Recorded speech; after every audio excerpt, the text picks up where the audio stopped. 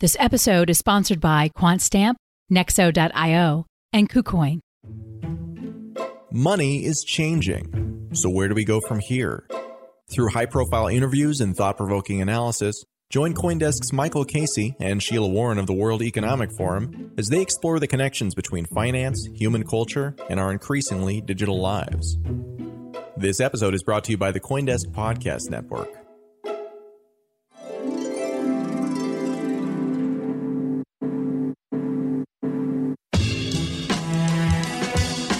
And just a reminder, CoinDesk is a news source and does not provide investment advice.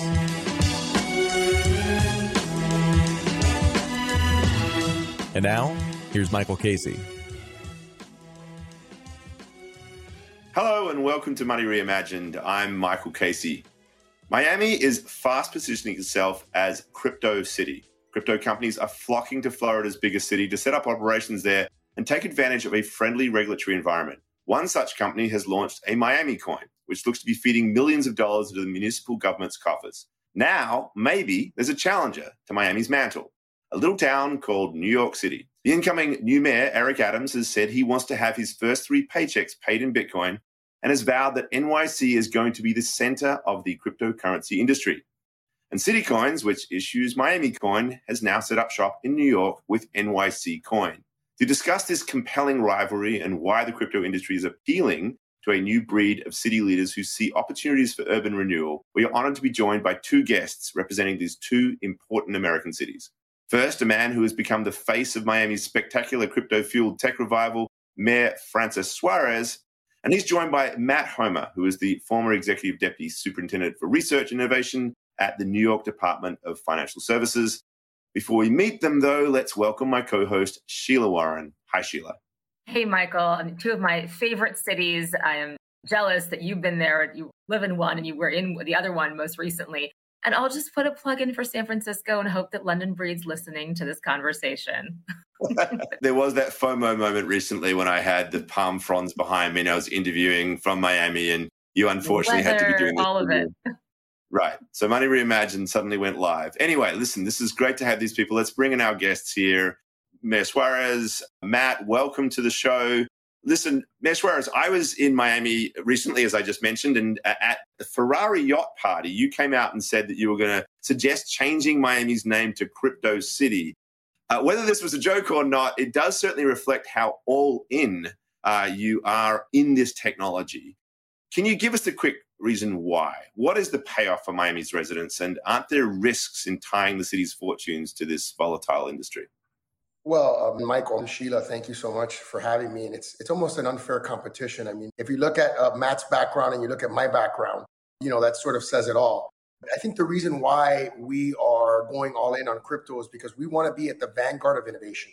We want to be at the forefront of not yesterday's companies, but tomorrow's companies. And we understand that for our children to be successful, for our generation to thrive, that all cities, not just Miami, and that this is why I think what New York is doing is intelligent in following our lead, need to understand that to be successful, they have to position themselves as a next generation city before the disruption comes and disrupts them out of existence or creates a disruption that they can't handle. I think you're seeing, unfortunately, in a lot of American cities, they're talking a good game.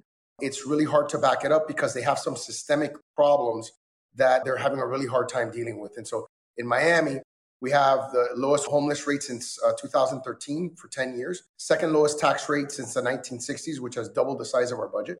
We're number 1 in the nation for tech job growth. We're number 1 in the nation for tech job migration. And we have brought $1.2 trillion of assets under management companies to Miami in the last 16 months.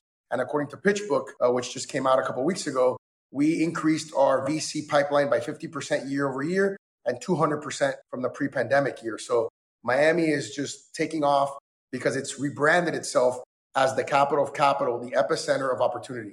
Okay. So Matt, I know you're not currently with this new administration, but you're a New Yorker through and through. Mayor Suarez talks a good game. Can there be 2 crypto cities? And how will New York compete with Miami?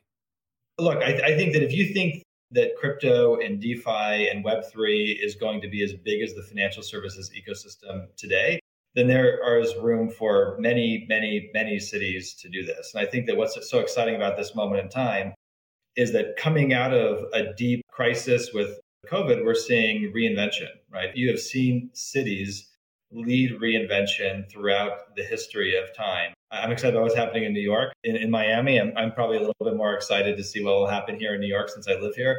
And I think it's going to be, an exciting time for cities in general.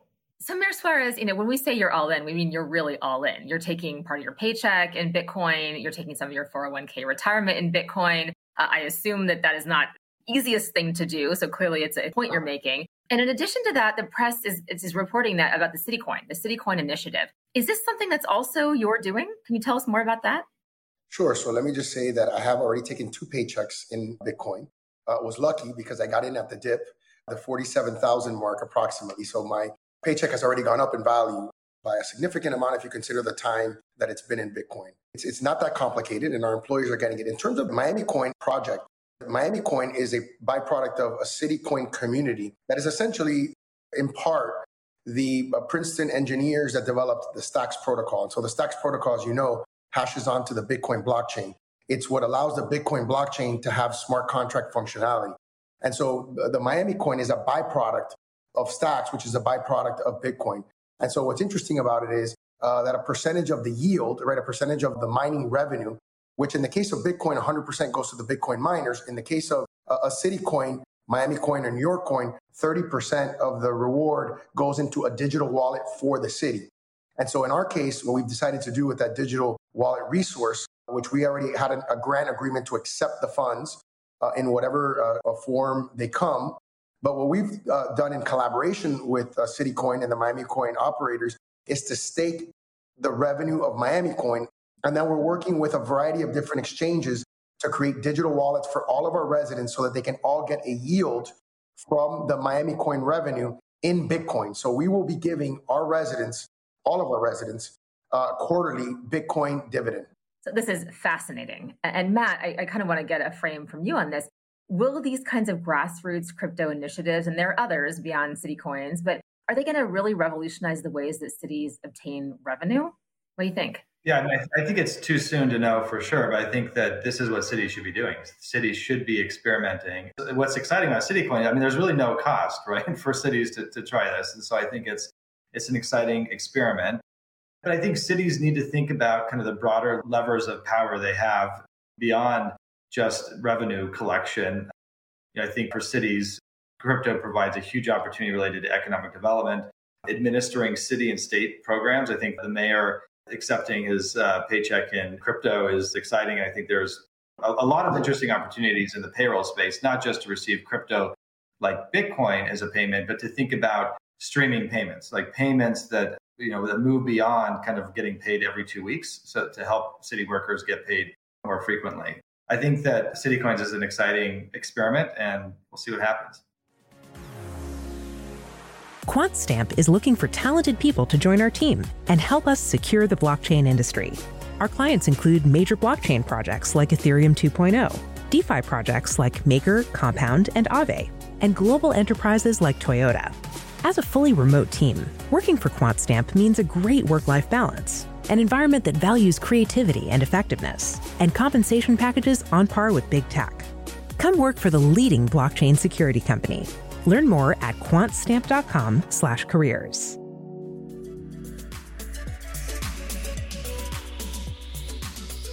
Nexo is a trusted, easy-to-use crypto platform where you can buy cryptocurrencies at the touch of a button and start earning up to 12% annual interest that is paid out daily.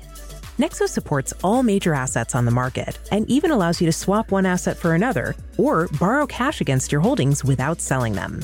Nearly 3 million people in over 200 countries trust Nexo with their digital assets. So whether you're just getting started or you're a seasoned pro, get the most of your crypto today with Nexo at nexo.io.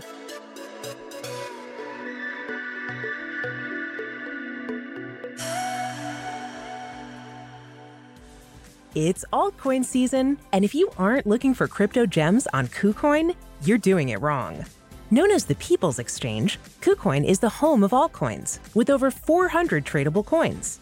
Sign up today to find the next crypto gem in DeFi, GameFi, NFT, and Metaverse. Join KuCoin with 8 million global investors and claim your $500 welcome bonus at KuCoin.com. That's KuCoin.com.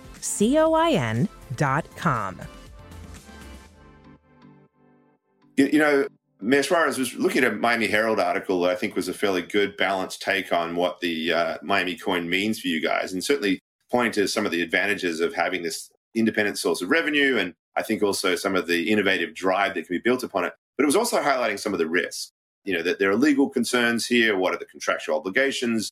How, in fact, do you go about claiming those funds and managing those wallets, and who's in charge? Can you talk through what you're doing at this stage in terms of the logistics for keeping the funds safe and making sure that they're managed in the interests of your residents? Well, as Matt said, and I think he said it very correctly, it's not funds that we have taken a risk in terms of generation. I mean, I think there's some misperceptions. The city of Miami has not invested a penny into Miami coin. So we don't hold Miami coin. We're not a product of the fluctuations of value of Miami coin. We're simply a beneficiary of the mining byproduct of Miami coin. And so that money sits in a digital wallet that is not in our control. We have what's called a grant agreement. So when they grant us money, if they give us money, they can only give us fiat money. So essentially, it's anyone who can grant you money or who grants you money for whatever reason that can grant you money in fiat. We've collaborated with them in the sense that we've had discussions with the wallet holders about staking the revenue and then providing that Bitcoin yield to our residents. And so that's a process. It begins with identifying who is a resident. Believe it or not, you have to actually create that universe. And that universe, we've decided, is a registered voter, because it's impossible otherwise to determine who that is. By the way, there's also a civic benefit to that, is that people actually will potentially go out and register, right, that are a City of Miami residents. So there's a verification process that goes with that. Then the person has to opt in. They have to, whatever company we use, and we're talking to the biggest exchanges on the planet, whatever company we use, they're going to have to download a digital wallet from one or more of those exchanges, depending on what exchange they want to use. And then the money will be deposited in that account. I think what's important for people to know just generally in terms of the risk, because I feel obligated to say this as a public official, cryptocurrencies don't always go up in value, okay? There's almost this misperception that if you invest in a cryptocurrency, you are always going to make money. That's not the case. And so I would urge people to study what are the fundamentals of whatever investment it is. Understand that if you're investing money, you are risking your money, meaning you could lose your money, right? And that is a byproduct of risk. And understand what I call the use cases, right? All of these supposed currencies or cryptocurrencies or whatever, they all have a use case. What are the fundamentals behind it? What's the mathematics that drives it? What are the use cases? This year, 2021, I called it the year of legitimacy or the year of mainstreaming. I think 2022 will be the year of utility. And so we're starting to see how some of these coins will live and die based on whether they're utilized and what kind of utilization they have. So Mayor Suarez, really interesting. So it sounds like there is financial opportunity, and as you correctly point out, there's also risk of financial loss to residents, and that you're determining residents by your registered voters. Is there opportunity for those outside of the city to invest in Miami coin? And then secondly, is there any plan for governance? Like, will these registered voters, these residents who've invested in Miami coin, will they have a chance to vote in some fashion on what's done with the funds? Well, the answer to the first question is absolutely. I mean, people can buy Miami coin anywhere. It's listed and it can be bought by anyone. It remains to be seen whether it will metamorphosize into some sort of a method of payment and whether that method of payment will go beyond Miami's borders. It may not. And then I think the second part is whether it be some sort of a governance structure. Well, I think somewhat the governance structure is whether you use it or not, right? In other words, by using Miami coin, by mining Miami coin, you are in effect either sanctioning or hurting the governance of the city, right? You're saying by opting in and deciding to mine this currency and creating that value that goes into the digital wallet, you're in effect sanctioning what kind of policy decisions the government's made. But the further point is I am completely up, and I think that there may be use cases where people who are the digital wallet miners may have an opportunity to express themselves in a policy way. And I think that would be wonderful. I mean, I think that's an interesting incentive for government to be able to tap into some financing source. Now, Matt, you were formed with the New York Department of Financial Services, which famously introduced the BIT license a number of years ago, sort of seen as something of a template for some of what someone in the crypto community would argue was a heavy-handed approach to KYC, and that's since been moderated. But nonetheless, coming from that perspective and being part of the NYDFS, what do you see as the risks and the obligations for regulators such as the NYDFS in these new initiatives for how these systems are protected against money laundering, for example, and so forth? Yeah, that's a great question. I think that as a baseline matter, they would have to comply with existing laws and regulations. And so I think, certainly all of us have an obligation to protect against money laundering and illicit financing. So that would be a concern. I think sort of beyond, all of the things you would normally expect for crypto or financial services or currency generally, I think for any new payment instrument like this, education for individuals is incredibly important. And I think that transparency is significant and can matter a lot. Hopefully we'll see more of that. But I do think anytime you put a government stamp on something, right, people rightfully or wrongfully will think that it's been endorsed. And so I think that particularly where government is involved, there is a very serious obligation to help the public understand the trade-offs. So, Mesraz, I know you've got to go in a moment, but just quickly, what can we expect next in terms of, initiatives coming out of Miami with regards to the crypto space? The problem with being so forward leaning is that they're always expecting what's the next move, so you have to sort of find ways to keep up. The last interview I did, I talked about taking a percentage of my 401k in Bitcoin as well. And so that's sort of what I'm going to be working on next. I actually was able to execute using the app Strike on my payment system and get, 2 of my paychecks in Bitcoin. So I think the next project I'll be working on is the 401k project. And then we'll go from there. I think there's going to be a tremendous amount of opportunities. Like I said, I think this year will be defined by use cases. That's what I hope it is, because I think, there are a tremendous amount of opportunities to see the blockchain being used and to see Bitcoin being used to a greater degree, et cetera, et cetera. And so that's going to make it an interesting year, I think, for Bitcoin and for crypto. All right, well, we're going to let you go. You've got, marital duties to attend to, unfortunately. So you can jump off. Thank you so much. And as I pitched to you before you joined, you will be coming to Consensus in June. I can hold you to this.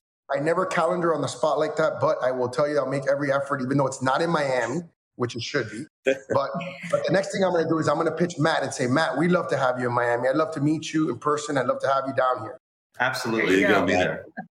Thank you, guys. Thank you very much, Ms. Suarez. Matt, if you can stick around, I want to continue this conversation if we can. Yeah, sure, I'd love to. Ms. Suarez, we will see you in Austin, if not earlier, in Miami or in New York, one of these 3 wonderful cities, or maybe San Francisco. We'll see. Thanks for being with us. So, Matt, hopefully you can stick around a little longer here. Let's keep this going.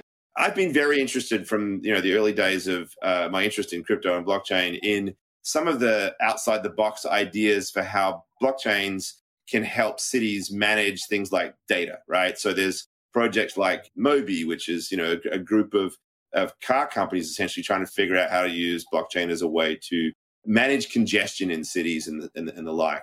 I'm wondering whether you could speak to any of these other ideas. What do you see, whether it's in the management of finances, as we were just talking about, or other areas where the management of cities and how we collectively gather as a community in them and look after our collective interests can be served by crypto and blockchain technologies? Cities are where things are implemented, right? Cities are where things happen, where government programs are executed, even if the funding comes from the state or the federal level, right? It's executed at the city level. And so the city is really the place where you can experiment and test and try new things. And I think what's important for cities is just to get started and get trying. Like in some ways, I think it doesn't even matter what you start with. What matters is just that you actually get started, build that muscle memory. I think my experience working in government is that, government needs to fundamentally change how it solves problems. And it needs to do so in a way that is much more participatory and much more iterative, right? And so the standard approach within government is that you define a problem and you put out an RFP and then you review responses, and then that solution sits there for 40 years or something. And I think what's exciting about blockchain is the potential to engage the community, very engaged community in that process, not only the process of solving problems, but identifying problems. And then to be able to kind of iterate as you go along. So I think there are so many different ways. Congestion pricing is interesting. It'd be interesting one idea I've been playing around with in my head is the idea of a DAO for economic development, almost like a next generation version of participatory government. Build a DAO type infrastructure for people in a community, crowdsource in funding from the crypto community potentially, but also put some government money into it and let the community decide how to allocate those funds. That's just one example. I think the unemployment insurance system that exists in states is administered by states. Most states, it was shown to be pretty ineffective, actually. I mean, eventually the money got out, but it was very slow. And I think the systems were broken. And you could imagine blockchain and crypto-related technology really helping build a new set of infrastructure for cities and states and others to administer programs.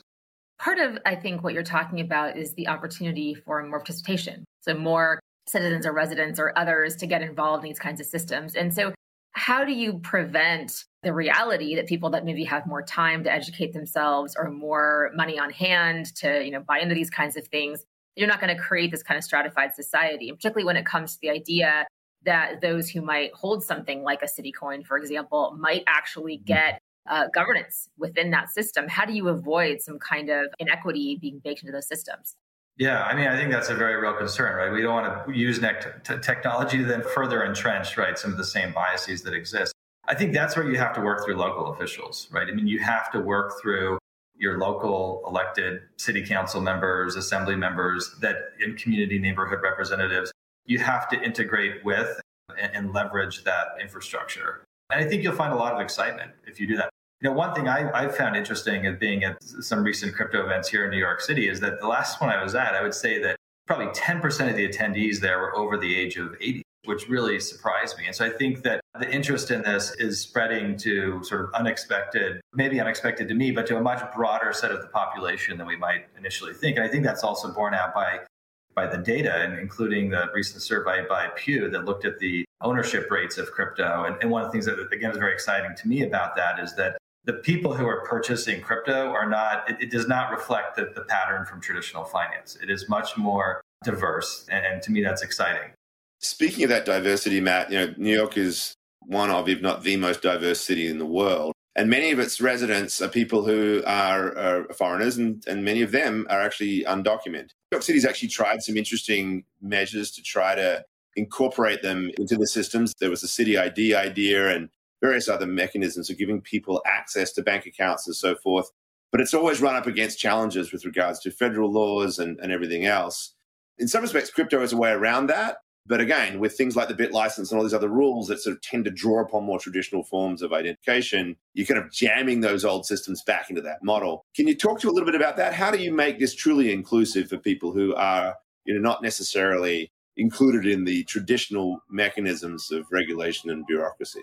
You could think about, NYC ID is an interesting program that is available to everyone. And you could imagine that going into, a digital way and being almost like a Web3, version of ID NYC, which would be pretty exciting. I think there are some myths also associated with identity. You don't have to be a U.S. citizen to open a bank account, but some banks are sort of less accommodating of alternative forms of ID for risk management purposes. But I think the most critical thing to making it diverse is to have those people participating in the process, to have everyone participating in the process, right? I think that is a problem, right? And if you don't have kind of a wide representation of people at the table where these ideas are being developed, they will not be inclusive.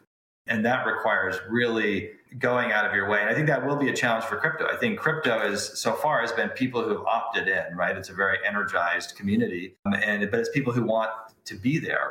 And I think that for crypto to really kind of address, some of these other challenges we face and to make a system that's more equitable and fair than the one we have today, more proactive effort will have to be made to draw in broader sets of populations. So, we're using the term crypto as if crypto is monolithic, but of course there are significant differences between, Miami coin, NYC coin, right, Bitcoin, and all these kinds of things. And what do you think the obligation is on municipal governments, local leadership to kind of draw those distinctions? Or do you think it's more of a buyer beware sort of situation? Well, anytime you're administering a government program, I think you do have an obligation to explain that. I think a big part of this is optionality, right? So I think one thing that would not be good, in my opinion, within the United States is to require a certain currency to be accepted as a form of payment, right? And so I think that the approach needs to focus on giving people options and explaining those options to people. For example, you could imagine crypto being embedded into government payments, right? And if you're receiving a payment or a refund or something like that from the government, having from a city government or otherwise, and having the option to receive that in Bitcoin or in another currency, right? And I think that in those instances, as a government, you absolutely have an obligation to explain that and the trade-offs associated with that. And of course, all of these different opportunities have not just different financial, potentially risks or volatility, they have different underlying systems of governance. The way that their mined or created has, different kinds of impact on sustainability, the environment, et cetera. And so do you foresee a future in which cities are kind of picking horses and kind of saying, like, this is the one that we're going to enable through our systems and maybe not this other one? Do you think that's something that we should expect to see? It's a good question. As a practical matter, I guess that cities will only be able to accommodate a certain number of currencies. Right? A city, it'd probably be difficult for a city to accommodate like every single currency that could ever be invented. I think there's two different questions, right? There's one that is, will the city have its own sort of currency like NYC coin? And I don't know. And I would think that it would not be wise to pick winners or losers at this stage for sure. But the second part of that would be, the city using alternative payment instruments as a form of, accepting payments or issuing payments. It would make sense to have a broad set of options. But as a practical matter, I think that you're never going to see like thousands of coins, right? Being able to pay for city services in like thousands of coins. I would imagine that you'll see, right, a small set that would eventually emerge as sort of the accepted. I think the crypto community would be sort of welcoming of those remarks, like not the idea that the government should be picking and choosing winners and that sort of letting it go. But to your point about practicality, at some point, we do need to see something standardized. So listen, Matt, this has been really interesting. Thank you so much for participating and for sticking around for this latter part of the conversation and for joining the mayor, Francis Suarez from Miami earlier. Let's get Eric Adams on here. Maybe you can join him and discuss where New York is going with this. It'd be fun to see what this really exciting new period in crypto and city management is going. So again, thank you so much for your time. And Sheila, as always, thank you for joining me on this journey. Thank you to all of you, listeners, viewers. Money Reimagined. Come back next week for another edition. Bye for now. You've been listening to CoinDesk's Money Reimagined. This episode featured Sheila Warren, Michael J. Casey, and guests Miami Mayor Francis Suarez and New York City's former Deputy Superintendent Matt Homer. Our theme song is Shepherd, and this episode was produced and edited by Michelle Mousseau, with announcements by Adam B. Levine and additional production support from Eleanor Paul. Have any questions or comments? Send us an email at podcasts@coindesk.com or leave us a review on your favorite podcast player. And from all of us at CoinDesk and the Money Reimagined team, thanks for listening.